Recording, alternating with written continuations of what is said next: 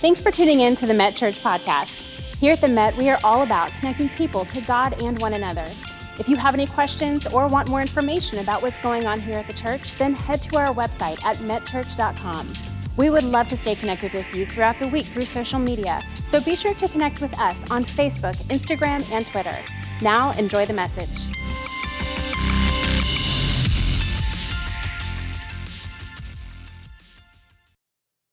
It was 1 year ago that I stood here and I talked to you about Cindy's homegoing.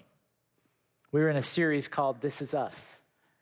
And we were talking about how every single church has its own unique DNA. And how that even though Cindy wouldn't be physically with us any longer, she'd always be a part because her fingerprints were on everything that we do. You see, the Met was started because God placed in the heart of Bill and Cindy to begin a church for people who previously would have never stepped foot into a church. And because they answered that call, thousands upon thousands of people have come to know the Lord, have come to put their trust in Jesus Christ. And that's why we do what we do. That's why we continue to do what we do. And that's why Cindy will always be a part of every life that changes here at the Met. And then I talked to you about what Jesus said to John the Baptist. Remember John the Baptist? He was the one that came before Jesus. He was the one preparing the way for Jesus. He was kind of Jesus's opening act. He had all his followers, and he said, yeah, you're following me, but the one who comes after me is greater than me. He's the one you need to be ready for. And then one day, John's out walking, and he sees Jesus. He sees him, and he says, that's him. That's the guy I've been telling you about. That's the Lamb of God. That's the one who's come to take away the sins of the world. That's the guy we need to follow. That's the guy we need to put our trust in. That's him. And that's what John does. He puts his trust in Jesus until his circumstances change. See, John did what all of us have a problem with doing.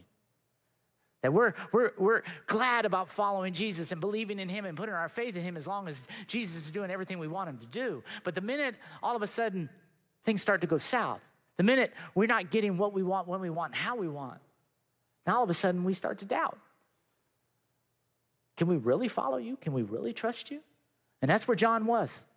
And so what John does, he sends a couple of his disciples to Jesus to ask him, are you the one, or should we expect somebody else? Are you the person I thought you were? And so Jesus says, this is what you need to go back and tell John. Tell him, I'm doing everything that you said I would do. I'm the one you thought I was. And then Jesus says this in Matthew 11. He says this. He said, blessed is anyone who does not stumble on account of me. Blessed is anyone who does not stumble on account of me. And what Jesus was saying to John and what Jesus was saying to you and me is that I'm not always going to do what you want me to do. I'm not always going to change your situation. I'm not always going to answer your prayers the way you want me to answer those. But you can still trust me because I'm fulfilling God's plan. I like what Bill says. He says, Jesus didn't come to change your circumstance. He came to change you. Jesus didn't come to do what you want him to do. He came to change you. And so regardless of what he does or doesn't do in your circumstances, you can trust him. You can believe in him. You can put your faith in him because he wants the best for you.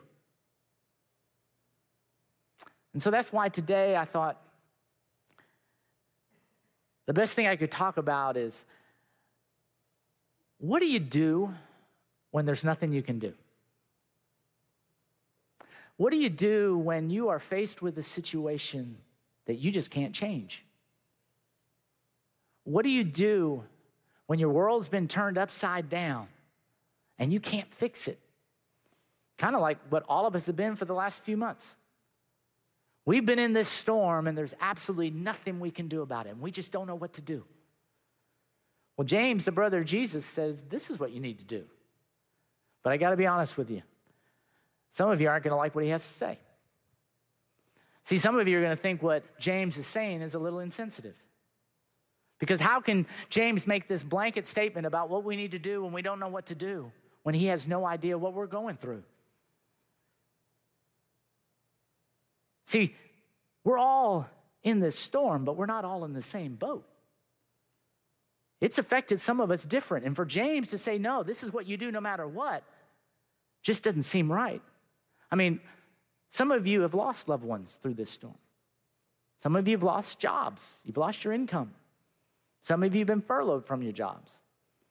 Some of you don't even have jobs to come back to.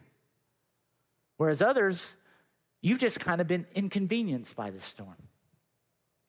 I mean, you've had to learn to work differently. You've had to learn to manage your household differently and manage your kids differently. And some of you, you've not been able to do things that you were really looking forward to. You didn't get to do your prom. You didn't get to do your graduation. But it didn't hit you the way it hit some others. And so for James to just throw us all into this one category just seems insensitive. But before you tune him out, you need to realize you need to listen, because he is the brother of Jesus, and he speaks from experience. See, James, for 30 years, led the church in Jerusalem. After Jesus' death and resurrection, James started leading the church in Jerusalem, and he led it through some of the most difficult times that anybody could imagine. Remember that first century Christians were the most persecuted people on the planet. It was just hard for them to survive. And it was the same thing in Jerusalem. You see, the Jews living there would have nothing to do with the Christ followers. They thought they were blasphemers for how they lived their life. They thought they were living a life that was offensive to God. How could they be living this way? And so they ostracized them from society. They ostracized them from the temple. The temple wouldn't take care of the poor. And so they were just struggling to get by. In fact, Paul, when he would go on his mission trips and start planting churches around the Mediterranean rim, he would get Gentiles to donate money that he would take back to try to take care of the impoverished Christians living in Jerusalem. So for 30 years, James is managing a community in crisis. And this is what he said to that community in crisis, and this is what he's saying to all of us when we're in crisis. And it's found in James 1. And he says this. He says, James, a servant of God and of the Lord Jesus Christ. Right off the bat, what James is doing is he's letting everybody know who's writing this and what he believes. Because remember, they didn't have a Bible back in the first century, okay? So what they did to get the word out, they had to write it down. And so the author would put his name on there so everybody knew who was saying it. James is saying, this is what God has told me to tell you, because that would be passed around for everybody to hold on to. And he said, I'm going to tell you what I believe. I believe that I'm a servant of God and of the Lord Jesus Christ. Now notice he doesn't say a servant of God and my brother, Jesus. What he does is he puts God and Jesus at the same level. He puts them as one and the same. He's telling people that have been saying, you've living a life that's offensive to God, to say, no, you're not, because Jesus is God. You're following God by living your life this way.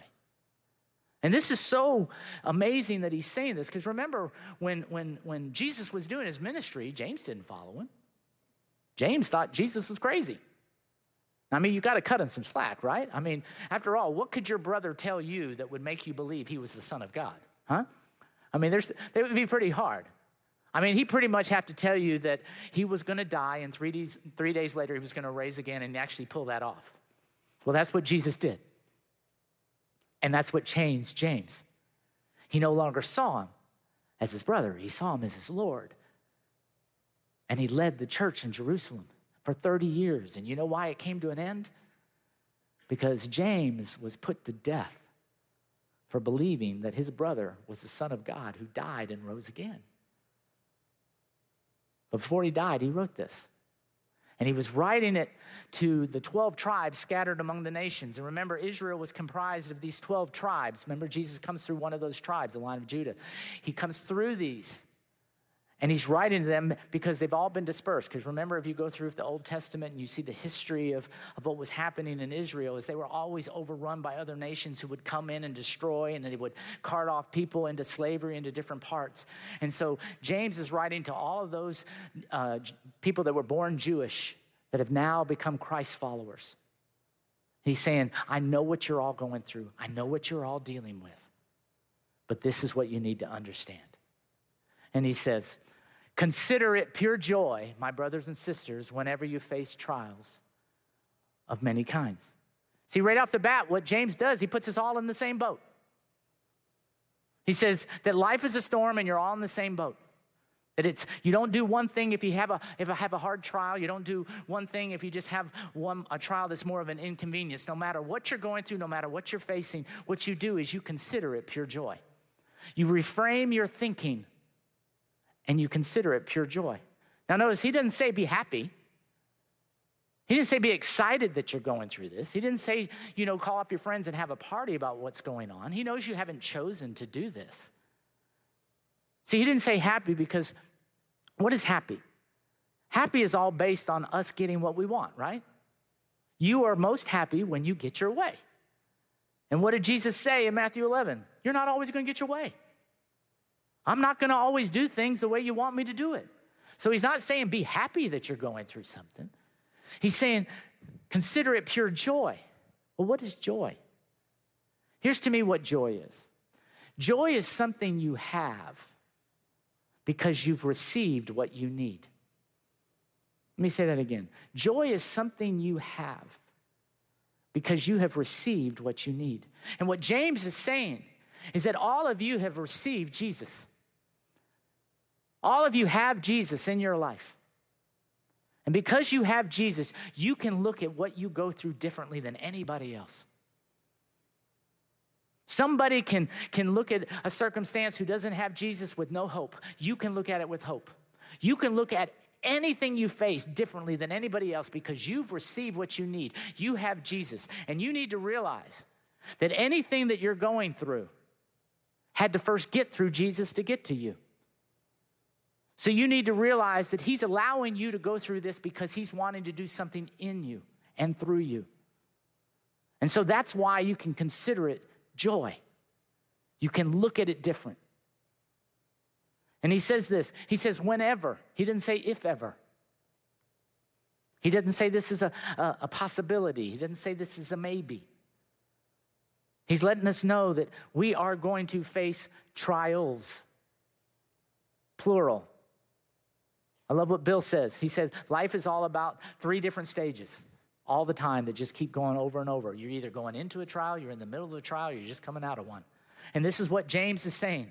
This is what life is going to look like. You're going to face many trials. And the word face here, what's interesting, if you look it up in the Greek, it has the idea of surprise. That you are facing something that you just weren't expecting. It just totally caught you off guard. It's like getting that phone call in the middle of the night that you weren't waiting for. It's getting that diagnosis from a doctor that you weren't waiting for. And he's saying that when you get this, first thing you need to do instead of panicking is realize that you have Jesus. And Jesus is going to be with you through this. And he's going to do something in you and through you because of this. So reframe your thinking to be pure joy. He said, whenever you face trials of many kinds, and this is why, because you know that the testing of your faith produces perseverance. See, what God is trying to do with everything you go through is to produce perseverance in you. He's trying to make you stronger. And what is perseverance? Perseverance is the ability to stand in the face of adversity. It's to stand on what you believe in the face of adversity. It's to be able to keep going with God when the rest of the world is telling you to give up on God. How can you keep following God with all that you're going through, with all that you're facing? How can you do that? Because you know God is in this. He's producing something in you to change you. And what James is saying is the only way that he can produce that perseverance is to have you go through things. to have you face these trials. That's the only way for you to get stronger, is to face this.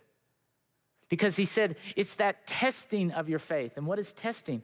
Testing just shows you where you're at. When you're in school and you take a test, you're learning where you're at, how much you know about the subject. And he's saying that every trial lets you know where you're at with your faith. And the faith that he's talking about is your confidence in God. He's saying everything you go through is showing you where your confidence in God is. Think about it. Think about the last time you were caught off guard by something that just hit you. It showed you where your faith was that quick. Because you knew, were you in this panic, or did you consider it joy? Because you knew who was with you and who was going to see you through it. And so he says he's testing your faith. That's what he was doing with John. He was testing his faith. That John was trusting, but then he was doubting. I think about the disciples. You look at how Jesus let them get through all of these different trials to test, to get them to where they needed to be. Because he knew that one day he was leaving and he needed them to carry on that ministry. And so he had them go through things. I mean, think about their faith. Think about the disciples' faith. Here's some guys who meet this guy, and he says, come follow me. And they leave their families, they leave their homes, they leave their businesses to follow him. That's got to be a tremendous amount of faith, to leave everything, to drop everything, to follow him. And then they're with him through all the different things that are going on. And they get they get up close and personal with him healing people and performing all these miracles. I mean, you just can't imagine what their faith should be expanding like crazy. Here they are with Jesus. But then remember what happens in the Sea of Galilee. They're out in the middle of the sea. Jesus had just been teaching and preaching and performing all these miracles. They'd seen it all, and now they get in a boat, and they go there, and the storm comes, and what do? They go crying to Jesus. They're waking him up, going, don't you care? Don't you care that we're going to drown? See, what the disciples were saying is that I have plenty of faith in the storm. I have plenty of faith in what the storm's going to do to me. It's going to kill me. I just don't have faith in what you're going to do for me. That's why they were in this panic. And Jesus gets up and he calms the storm. And he says, where's your faith, guys? He's going, where was your faith that made you leave everything to come follow me? Where's that faith? Where's that faith that made you keep following me and because you saw all the miracles that I was doing? You saw what I can do. Where's that faith? And that's what every trial you go through is an opportunity for you to see where your faith is. But it's also an opportunity, just like what the disciples saw, of God's faithfulness to you.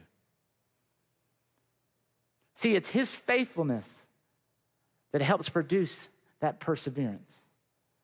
Because as you see how God continues to bring you through everything that you go through, that what happens, your perseverance grows and grows and grows. And that's why James says this. He says, let perseverance finish its work. He's saying don't give up in the process, because it is a process. This isn't something that's a one and done, that I've got all the faith I need right now. We saw that with the disciples. We saw that with John. We see that with people in the Bible. It's the same with you. It's a process. And that's why every single time, the first thing that happens in your life that gets you uneasy, you've got to consider it joy, because it helps you stay in the process. It helps you stay believing that Jesus actually has a plan for this, that Jesus is using this to change me. I've got to stay in the process. I've got to let perseverance finish its work. And why should it finish its work? It's because so that I may be mature and complete, not lacking anything. Now, this is what I think he's saying right here. I think it's what Jesus was telling all of us in John 16:33 when he said, in this world you'll have trouble. That's going to happen. But take heart. See, I believe when we're complete is the fact that every time we face something, we start seeing it the way Jesus sees it. That's what he was saying. When he was telling the disciples, take heart, I've overcome the world. When I see that there's nothing that could stop my Savior, I realize now that there's nothing that can stop me. That's what complete is. Because I have Jesus. And I think that's what he's trying to get you to do, is to realize that, yes, you're going to face difficulties. Yes, you're going to get caught by surprise by so many things, but it's not going to defeat you.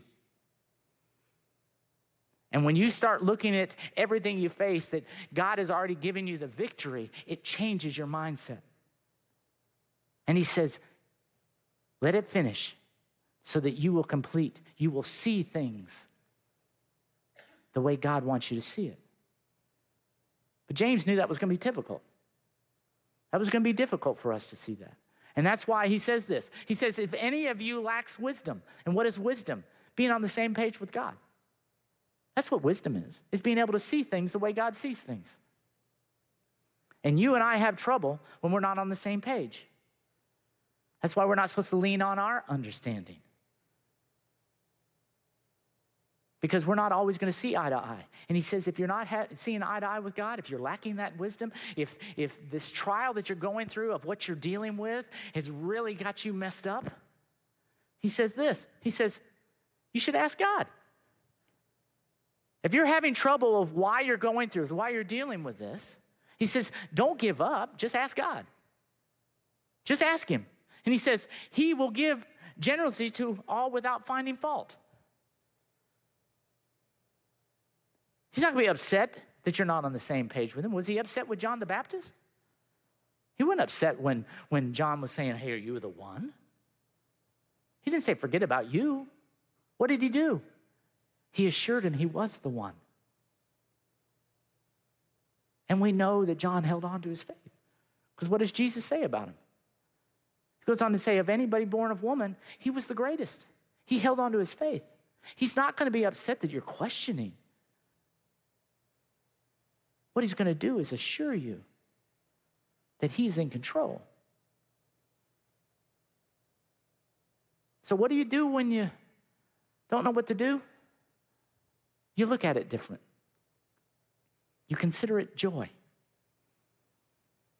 Because you know Jesus has got you. And he's doing something in and through you. Because you are going to face trials of many different kinds. But you can consider it joy because every trial you go through is letting you see just how much your faith is growing. It's letting you see how much your confidence in God is growing. And that's why don't give up in the middle of the process. Because when you get there, you're going to start seeing things the way that God sees things. I love what Bill always says. He always says that if we could see as God sees, we'd want what he wants. It's trials that get you there. And if you're having a problem, ask. He'll help you get through it. He'll help you get through whatever you're going through. Now, I don't know about you, but people that have that kind of faith, they inspire me. I mean, they give me the courage to keep going through no matter what I face. I mean, it's great to see people who have this incredible faith that keep getting yeses from God all the time. Everything they're going through, they get what they want. It's just good. God just kind of blesses them in the way that they already want. But man, those people that keep getting no's from God, but they hold on to the faith, that inspires me more than anything else. Because it lets me know there's that kind of faith out there. That I can have that kind of faith, a faith that perseveres through anything that I face.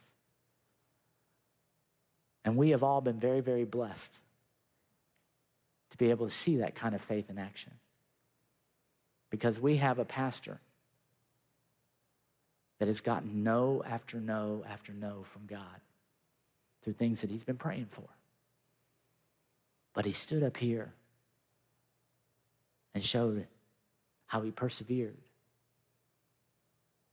and his faith. And that's encouraging to every single one, that there's that kind of faith out there.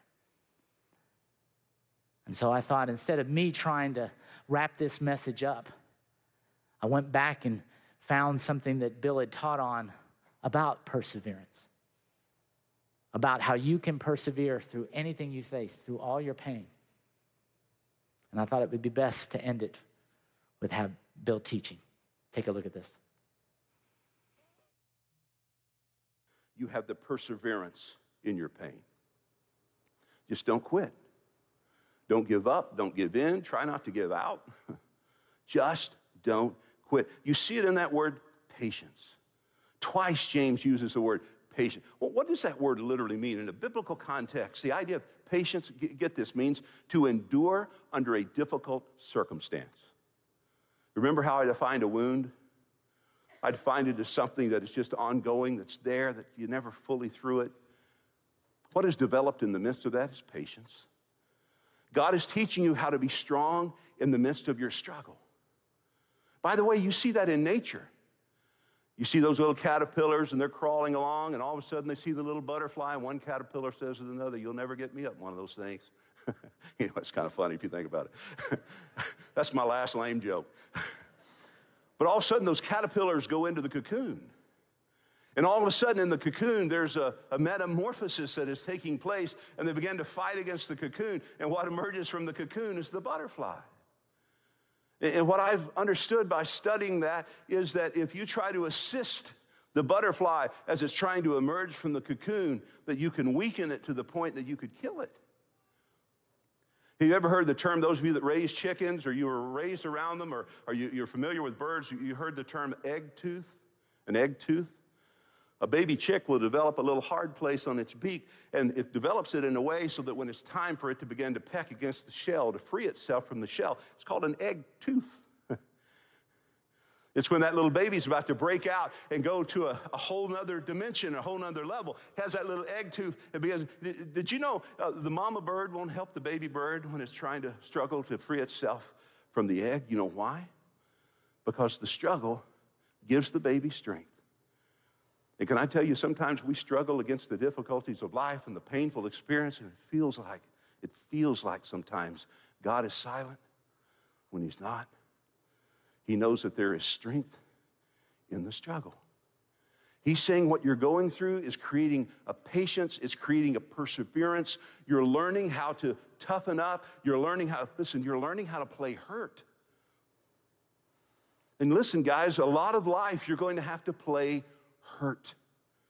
And you're learning how to deal with that. You're learning how to deal with that. Your egg tooth is knocking away, and you're freeing yourself so that you can go to that next level. And so I just want you to know that when you're in the middle of this, learn the value of perseverance. Let me close with 3 very positive things to consider when you're going through something. Number 1, remember, God is watching. He's watching. He's not just some distant deity. You know, a lot of the deists believe God just created everything, and like he put the train on the track, and now he just stands back kind of distant and away from it and watches it and not moved by it. But that's not the case. God is watching. He sees the sparrow, the Bible said, when it falls. The Bible says he has even the hairs of your head numbered. He didn't say counted. If he had said counted, that means he knows how many there are. He said numbers. That means he knows which one there are. Now, that doesn't mean he's got a bunch of accountants in heaven with nothing more to do than do this for math for him. All he's saying is he cares about the most minute detail of your life. He cares about you.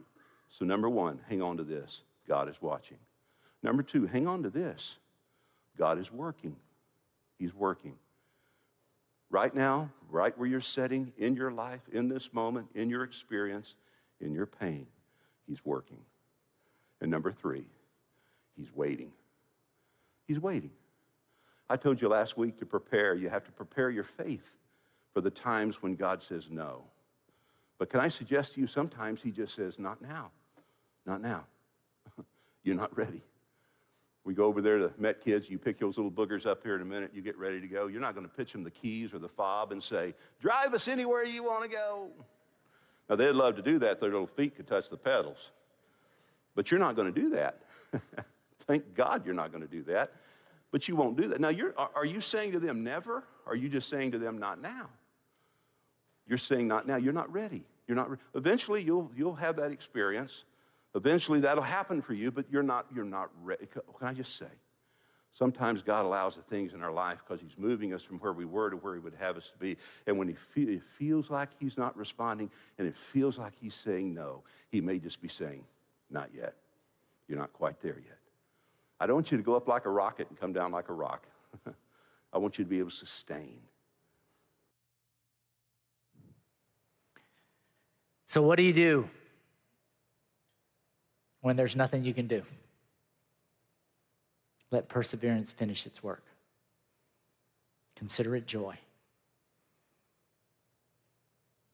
God's watching. God's working. And he's waiting because he's trying to make you complete, mature, lacking nothing. Let's pray. Dear Heavenly Father, we do thank you for the fact that there's nothing that we go through that escapes you. That everything that we deal with, everything that catches us by surprise doesn't catch you by surprise. And God, we are thankful that you are working, that you are watching. And God, we just pray that you just help us to stay close to you, to depend on you, to keep trusting you through all of the dark things that we go through.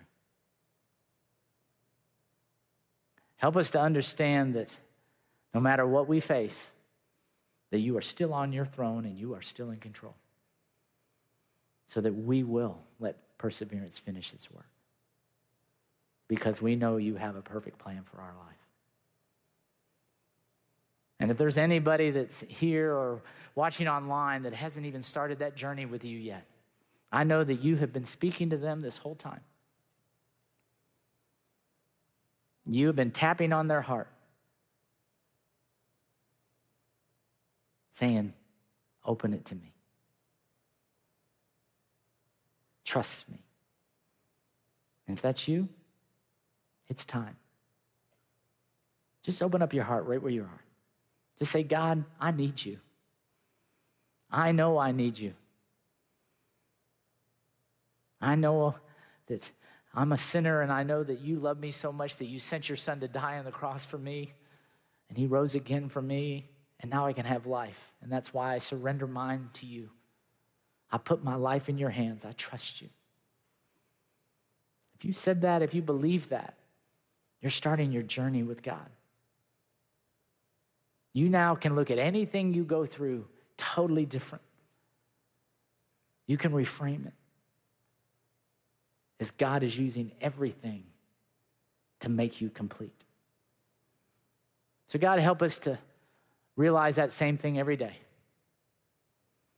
That you are in control, you have a plan, and that you're using everything to complete us. We love you, we praise you, and we thank you.